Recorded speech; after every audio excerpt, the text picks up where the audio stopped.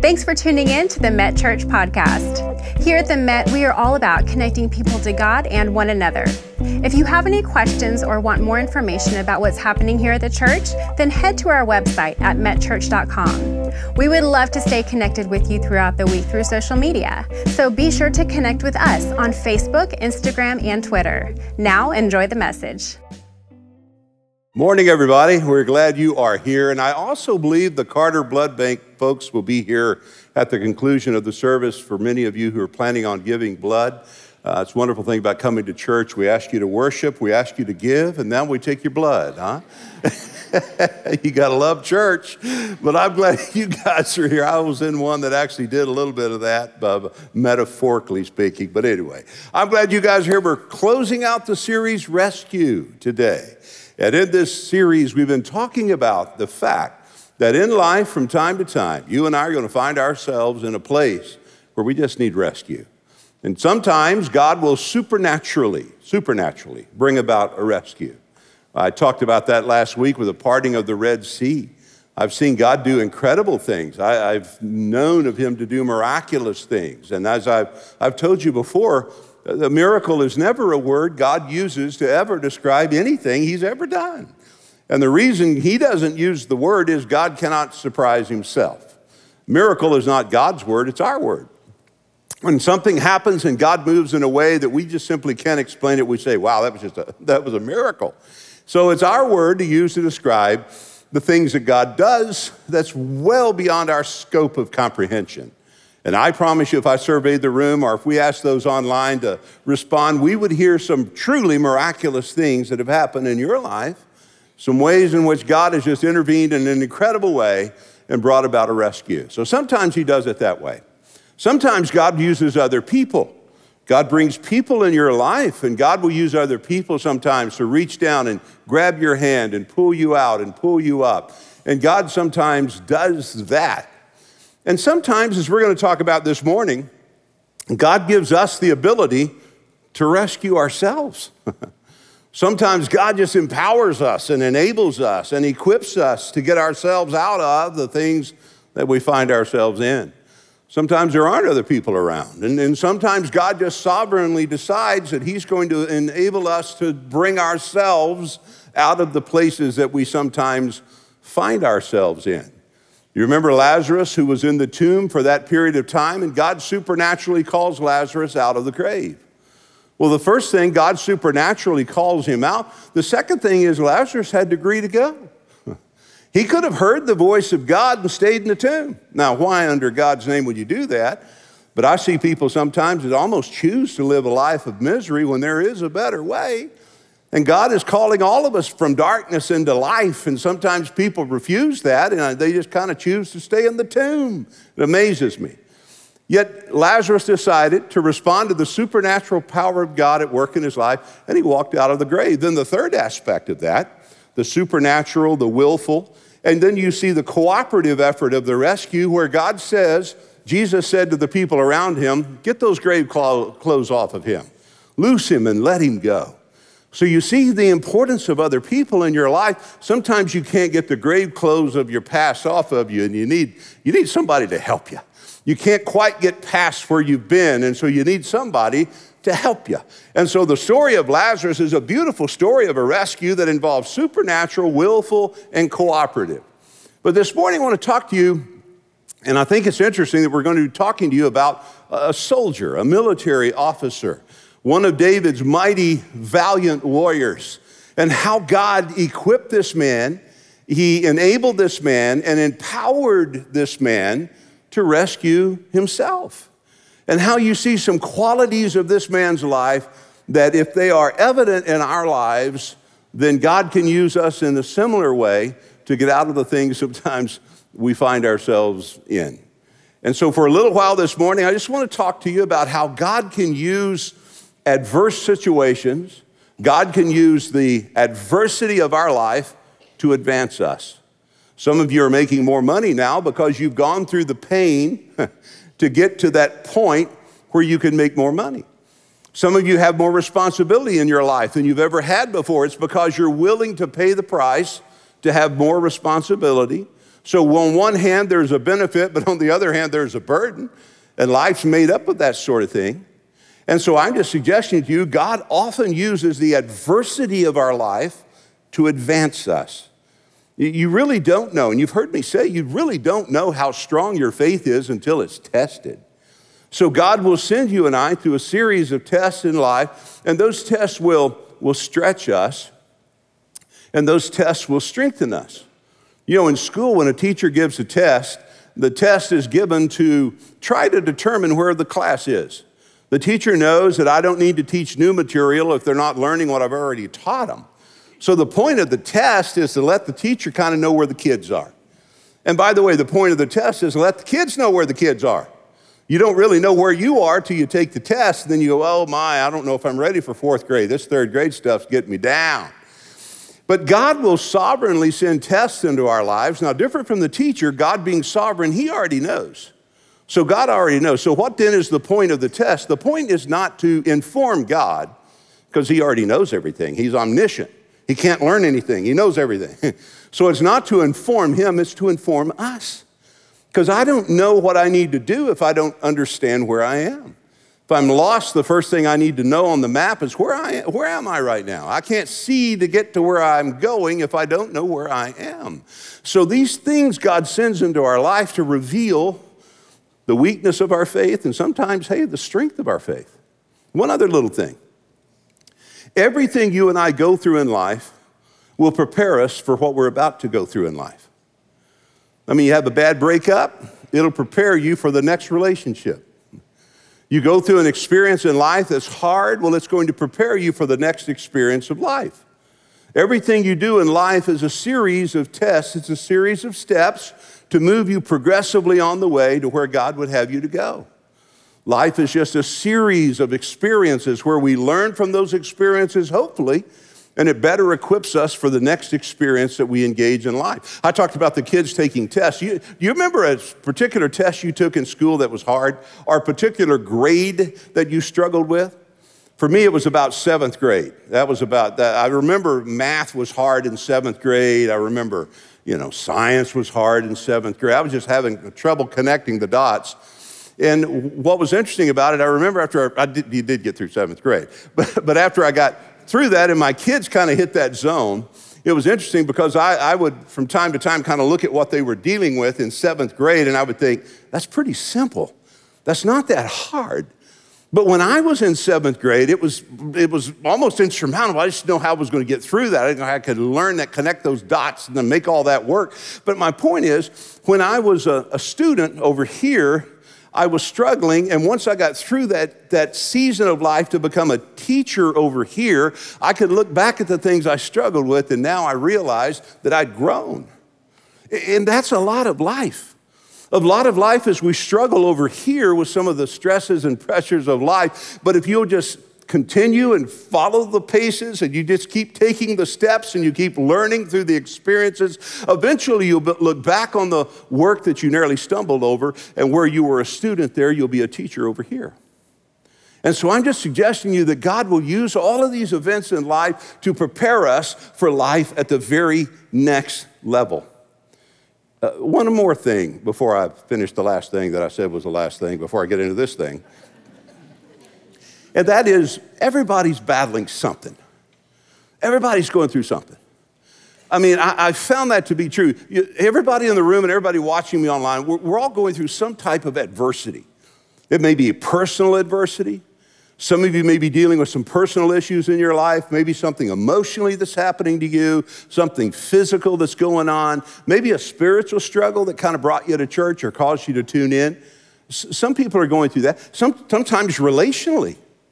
Sometimes you're going through it with your spouse, your significant other. And isn't it interesting? God has such a great sense of humor when he puts us together. Isn't it interesting to know that sometimes the things that attract you initially will be eventually the things that repel you? Have you ever noticed that? I mean, remember when you were dating? I'll give a personal illustration because Cindy's in heaven, so I have a little more license to talk. But I remember when we were dating, remember you had your favorite restaurant you would go to? And when you went to that restaurant, you thought it was cute because she couldn't make up her mind. Wasn't that adorable? You say, oh, honey, that's so sweet. It's Mexican food. You know, you got what? There's not a lot of choices, but it's so cute that you can't make up your mind. And then after you've been married a few years, you go to your favorite restaurant, your restaurant, and you get there and they're struggling, and you're going, for the love of God. You've got the menu memorized. How many times have we been here? You can't figure out what you want. Isn't that funny? The thing that kind of you thought was cute at one point, that's relationships. They're messy. You kind of work through. Our kids come along, right? And oh my, then you realize you really outpunted your coverage when it comes to challenges in life. I heard about James Dobson, who said one time, when your kids hit adolescence, he said his advice to parents whose children are adolescents, here it is. You ready for this profound advice? Just get through it. Just get through it. Just get through it. Find a way to get through it. I remember this one lady, their kids hit that zone where they were just pushing her buttons all the time. And they asked a friend, they said, hey, if you had kids, did you have to do it all over again? Would you still have kids? And she said, yeah, I just wouldn't have the same ones. Have you hit that point? So I'm just saying, some people are going through some parental challenges, some have trouble on work, they're stressed. My point is, guys, everybody's going through something. And in the middle of the something that we're going through, God will, listen, if you will allow him, he will use the adversity, he will use the battle to prepare us for life ahead. Let's look at Benaiah just for a few moments before we go. The Bible says in 2 Samuel chapter 23 concerning Benaiah, this incredible warrior, this wonderful, incredible, mighty man of David, Benaiah was the son of Jehoiada. Let me stop long enough to say kind of parenthetical. Benaiah mentions, the father is mentioned with the son twice in this text. He's only mentioned 2 different times in Scripture. But both times, Benaiah is connected to his father. And I'll give you an opinion of that in a minute. Benaiah was a son of Jehoiada. Jehoiada, his father, was a valiant man from Kabzeel. He did many deeds. So his dad was the high priest, very accomplished man, very spiritual man, and a very strong man. And so again, Benaiah is connected to his father. But then it goes back to describing Benaiah. Notice what he did. He killed 2 lion-like heroes of Moab. Now, I looked into what that means, that description, lion-like. You know what it means? A lot like a lion. Isn't that profound? Sometimes it just is what it is. It just meant they were fierce. They were fierce in battle. But he defeats these 2 lion-like heroes of Moab. Then he went down and killed a lion in the midst of a pit on a snowy day. That's pretty descriptive, right? And I'll give you my opinion of that in a second. And then the third thing it talks about is he killed an Egyptian, a spectacular man. And the Egyptian had a spear in his hand. So notice what he did. He goes down with a stick, fighting a man with a spear. He took a knife to a gunfight, and he wrestled the spear out of the Egyptian's hand and kills him with his own spear. What a humiliating way to go. Man, this guy comes to take you on, and he takes your weapon from you and kills you with your own weapon. That's Benaiah. And the Bible said these things, again, Benaiah, connected to his father, the son of Jehoiada, did, and he won a name among the 3 mighty men. Now, David had 3 mighty, valiant warriors who were closest to him, and Benaiah was known among those 3. He was more honored than the 30. Now, the 30 was more or less David's secret service detail. They were the closest to the king, the most fierce warriors. They had to protect the king. And the point he's making here is everyone knew this guy. He knew this guy because of what he had achieved, and he knew this guy because of what he accomplished. The adversity of his life put him on the radar. People began to learn about him because of the battles that he had won and because of the adversity that he had overcome. He was more honored than the 30. He didn't attain to the first 3. He never got into that closest circle with King David, but David set him or appointed him over his guard. Many scholars believe that Benaiah had about 24,000 soldiers under his command, and they were the closest to the king, the most powerful man in the then known world. Man, when I look at that and I admire this little known man, this soldier that's talked about in the scripture, I tried to understand what were the qualities of his life. What were the things that God used in this man's life that allowed him to advance to the point that the most powerful man in the world would know his name and would promote him in such an incredible way? And what's astounding about it is when you realize he's from Kabzeel. Now, Kabzeel was just a country town. It's just a 1-horse town. Probably didn't have a blinking light. I mean, it was just a little old tiny. So here is a man that was not born into prominence. He was not born into prestige. He was just a country boy. He was just a kid from the sticks, but he had prepared himself. He was a kid from the sticks who was strong. He was a kid from the sticks who had integrity. And man, when you fast forward and you look through his life, God just sovereignly promoted him to a point that everyone knew his name. And I'm talking to you about him this morning. It's amazing when you think about how God promoted him, and what's obvious from the text, the steps of his promotion were the adversity that he encountered in life. The steps of his promotion were the battles that he fought in life. So understand, you may be facing something this morning, again, personally, family, relationally, financially, with your career. God can use those as steps in your life to promote you. Now, here's one of the first things that jumped out at me about Benaiah, and it's what I'm calling the strength that he embodied. The strength that he embodied. Look, one of the things that adversity will teach you about you is that you are stronger than you thought you were. One of the things when you go through something that you'll stop and realize is I'm a lot stronger than I thought I was. Probably one of those most powerful principles that Paul taught in Philippians when he said, I can do all things, then he said, through Christ who gives me strength. Remember I said, when you're faced with something and there's not a supernatural rescue, there's not a rescue from other people, when you're going to have to get through this on your own, if you partner with God in that season, remember, he will equip you, he will enable you, and he will empower you to get through what you're going through. And so what was amazing about this young man is he embodied these qualities.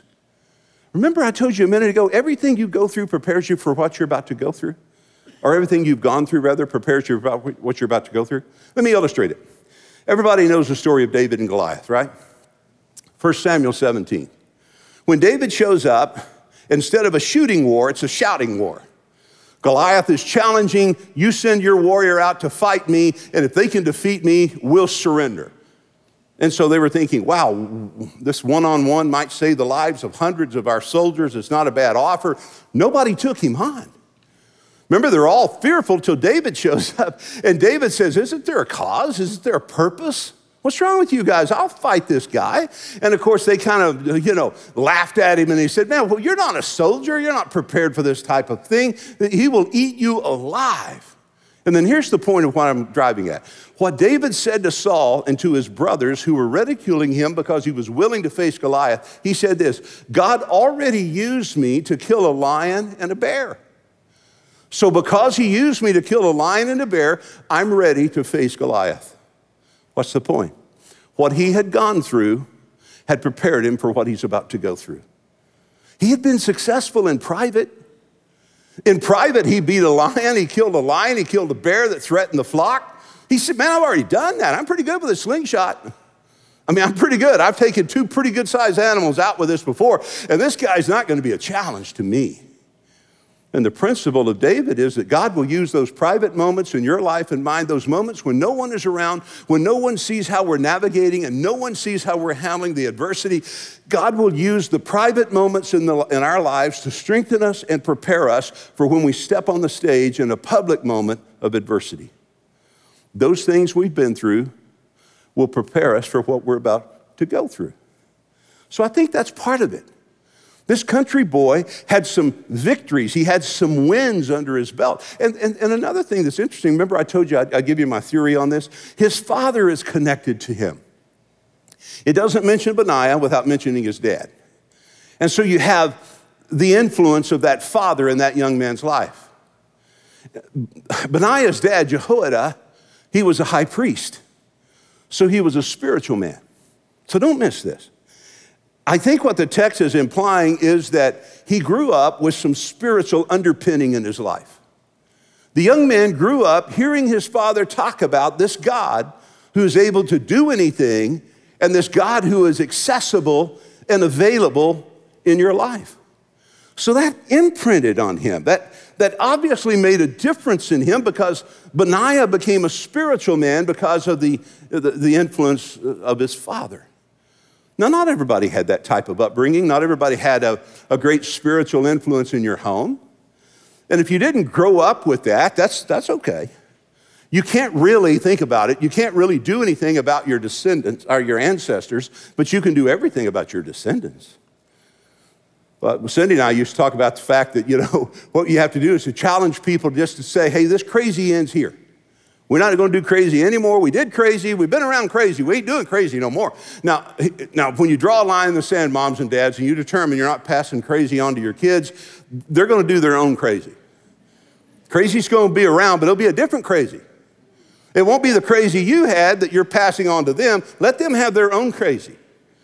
But what you have to do, if you didn't have that in your background, if you didn't have a Jehoiada as that spiritual influence, just say, I didn't have it for me, but I'm going to provide that for my kids. That's why I compliment all of you who are here today and all of you are watching. You get it. You're obviously, we're on the same page here. You wouldn't be here if you didn't value your spiritual life and that if you didn't want your kids to have some spiritual instruction. Because kids have to reach that point in life where they own their faith. We can't own it for them. I've told you, God has children, he doesn't have grandchildren. Meaning that I cannot make a decision concerning salvation for my kids. They have to make it for themselves. You see what I mean? There's that direct connection. And so what we do as parents is we just try to get our kids, we try to expose them, we try to teach them, we try to be creative. We don't cram it down their throat or force them, but we want to keep it around them so that they can own it in that appropriate time. And you see the strength of Benaiah being exhibited in his life as he's faced these incredible challenges. And a lot of it was due to the influence of his father. His father was a spiritual man and his father was a strong man. The Bible describes his dad as a valiant man, a man who had done many great deeds. And then it gets into the second thing I wanted to mention to you. It talks about the struggles that he faced. And I think it's important that I say this to your heart because you can be strong and you can be spiritual, but you're still going to struggle. Somewhere in theology, we've been taught, I don't know where that happened, but we were taught that if you just press into God, you're healthy, wealthy, and wise. Sometimes when you press into God, you're sick, broke, and stupid. It's not a guarantee. Sometimes you just go through stuff. It just happens. In fact, listen, this will blow your hat in the creek. I honestly think the closer you get to God, the more adversity you're going to have in your life. I'm not scaring you away. I'm just warning you. Let me give you a principle. Galatians 6, I think it's about verse 7, where Paul makes this comment. He said, I bear in my body the marks of the Lord Jesus Christ. And the word marks, that word marks, in the Greek is stigmata. Stigmata. Now, you'd have to understand the context. When the kings went to war in that day, they would obviously go to the forefront of the battle along with their soldiers. The kings didn't stay home. They went to battle with their soldiers. So the enemy knew if I can take out the king, if I can take out the leadership of this group, I'll discourage the hearts of the soldiers and maybe turn the tide of the battle. So here's what you know. The strategy of the enemy is every arrow is trained toward the king. Shoot at the king. Aim at the king. Now, since everyone knew that, the people who were closest to the king were the ones more likely to be wounded. So if you didn't love the king and you weren't sold on the battle, I wouldn't hang too close to him.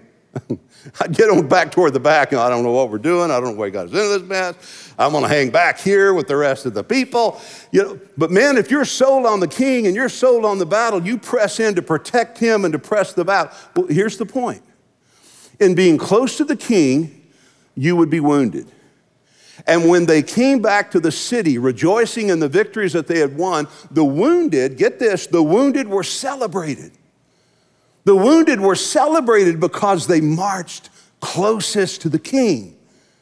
It's kind of what we have on Memorial Day. We celebrate those who paid the ultimate price so that we could have freedom. We celebrate their memories. Well, that happened in Scripture. And Paul said in a spiritual context, I gladly bear in my body the stigmata of the Lord Jesus.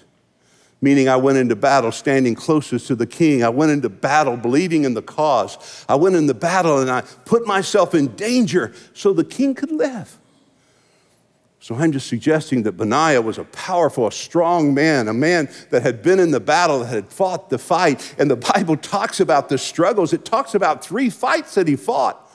It says he won over an Egyptian, and he won over 2 men from Moab, and he won over a lion. And when you study the Bible, there's symbolism in the Bible. When you see that he had victory over an Egyptian, and he had victory over a Moabite, and he had victory over a lion, the spiritual symbolism is there. Because the Bible depicts Egypt as being a picture, a symbol of the world.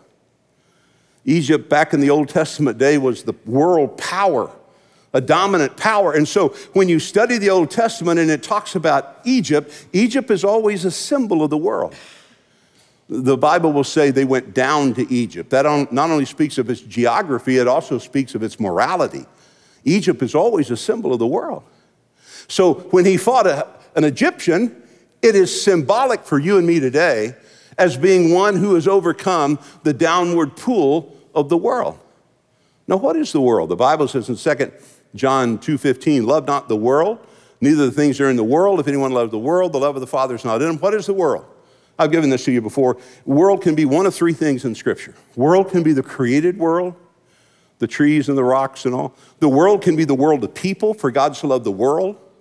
But the world can also be a system, a cosmos, a system, an orderly design. Now, when we talk about worldliness in our day and age, we don't really use that word. We use this word secularism. Now, you understand that. Secularism is a system that really doesn't include God in its thinking. And we're in that world. We're in a world that's not inherently spiritual. So that's a battle you and I face.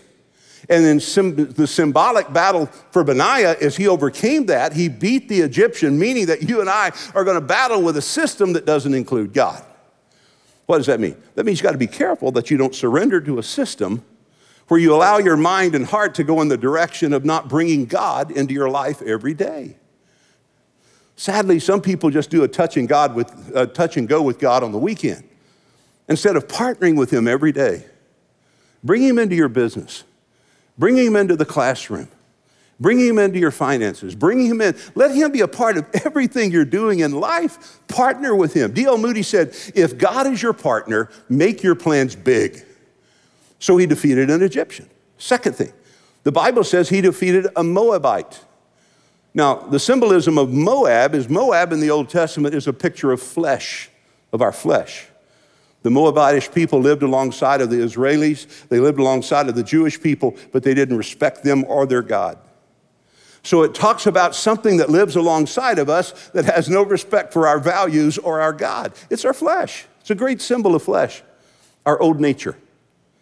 I have a nature within me, you do as well. It's inherent in my default settings. It is my old nature that is constantly trying to pull me away from God. And then when I invited Christ into my life, I have a new nature that's warring against the old nature, and the nature you nurture is a nature that'll dominate. It's a battle, remember? It's a fight.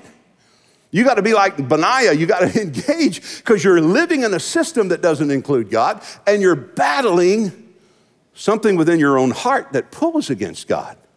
So Benaiah, are you tracking? He won against Egypt, he won against Moab, and he won against a lion. Well, what is a lion symbolic of? Well, you know what the Bible teaches in 1 Peter 5:8. Your adversary, the devil, here it is, as a roaring lion, walks about seeking whom he may devour. Ephesians 2, verses 2 and 3 says that the only 3 things you and I will ever face are battles with our flesh, they're battles with this world, and they're battles with the devil. And this man fought them all. In fact, he embraced the battle. When you look at the lion and you see how descriptive it was, a lion in a pit on a snowy day, a pit would have been a cistern. Many scholars believe it was a cistern where they got well. So the lion probably fell into the cistern, and when you can't get to the well, you can't get to water, and if you can't get to the water, the village is going to die. And so they had a problem. How are we going to deal with this lion? He's in a pit. We can't get to him. And Benaiah said, I'll take him on. And when you think about it, he took on the worst possible foe, a lion. He's the king of beasts. He took on he took him on in the worst possible place, a pit. No place to run, no place to hide. He took him on the worst possible circumstance, on a snowy day. He can't get his footing. His hands are cold. He can't hold a weapon. And yet the Bible says he slew the lion. What's the point? The point is, guys, there's nothing you and I are going to face in life but what God can give us the ability to overcome it. The system, our own flesh, the devil.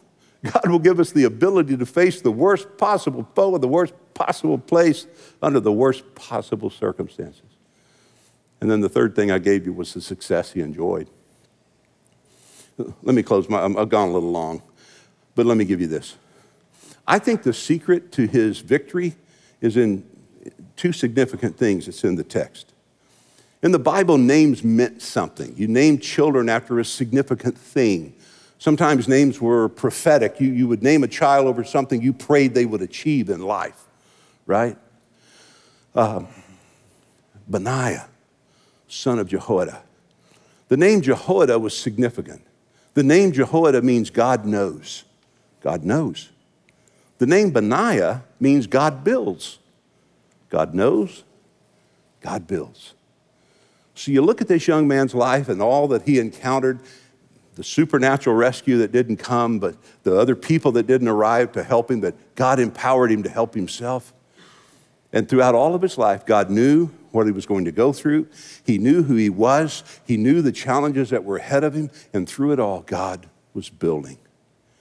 Can I say this, guys? God, he knows where you are. He knows what you're going through. And God will use those experiences to build your life as well. What you're going through today will prepare you for what you'll go through tomorrow. Let's pray. Lord, thank you for your word. God, we're reminded that Isaiah said it never comes back empty. Every time that word gets out there, it always accomplishes something. So, Father, I pray for those in the room and those watching online that they would have picked up on something, maybe in the worship or in your word. Maybe they just picked up some one thing that might help them, bring some clarity. Maybe they just had a little epiphany this morning of, okay, that helps me. Now I can put that into practice as I go throughout this week. I pray we will have received something, as Isaiah said, so that we don't walk away empty. And finally, Lord, I pray for my friends here today and those watching who may never have trusted you as their Savior. I pray this might be the moment right where they are, where they humble their heart and they just pray, Lord Jesus, with all that I know about me, I now trust all that I know about you.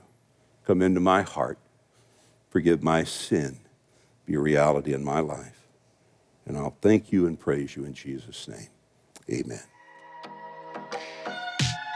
Thank you so much for tuning in today. If you have any questions or prayer requests, please contact us by visiting metchurch.com so that we can follow up with you this week. We look forward to seeing you next week.